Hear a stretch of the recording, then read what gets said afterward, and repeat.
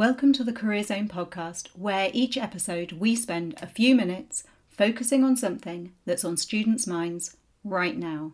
I'm your host Ray, an employability and careers consultant with the University of Exeter. And you can catch up with all of our series, keep up with all our regular releases by doing those subscribing and following things. We're on iTunes and Spotify. Hi everyone, my name's Amelia and I work as a Programme Assistant for the University of Exeter's Career Zone. In today's session, I'll be talking about the Exeter Leaders Award. So today I am joined by Katia. Katia, would you like to introduce yourself? Hi, I'm Katia and I'm a second year English Literature and Spanish student. Thanks so much for joining me today, Katia. I'd like to start off by asking you if you would explain a little bit more about what the Exeter Leaders Award is. The Exeter Leaders Award allows you to develop your leadership skills through reflecting on a leadership role you want to take while at university. Like the Exeter Award, you have a workflow to complete which includes workshops as well as reflective tasks and a presentation to a panel. And how exactly can you get involved with the Exeter Leaders Award? Are there any prerequisites that you need to take part in before you can complete it? Firstly, to start working on the Exeter Leaders Award, you must have already completed the Exeter Award. So I did this in my first year, which allowed me to just get started on the Leaders Award once I entered my second year. You also need to be able to demonstrate leadership skills and attributes via a designated leadership role whilst a student at Exeter. Once you've started in the Exeter Leaders Award, you then need to attend a series of leadership development workshops, complete a reflective application and deliver a presentation to a panel showing how you've developed as a leader.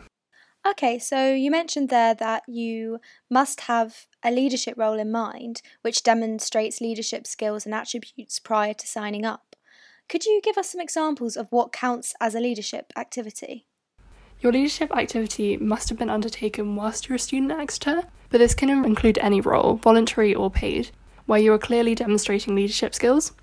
Often people will use their committee roles in a society, whether that's Guild, SU or AU society. For example, this year I was president of the Exeter Guild LGBTQ+ Society, which I used as my leadership position for the Leaders Award. Being president of a society must have been a great opportunity to develop leadership skills. So once you've kind of identified that leadership role, how do you think that the Exeter Leaders Award helped you to develop this and enhance how you talk about your experience in leadership? It made me think about my leadership style, not only what I could improve on, but also recognising where my leadership style might be most effective and when I might need to change how I communicate slightly in order to deal with more specific situations. The group work during the workshops allowed us to share ideas about good and bad leadership and examples of how committee meetings can be run to create a space where everyone feels able to voice their ideas.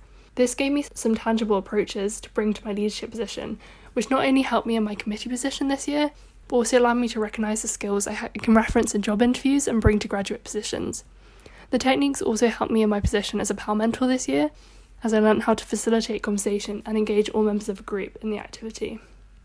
Yeah, I definitely agree that being able to recognise and reflect on your leadership style and how to adapt it to different situations is a really great reference point when approaching interviews.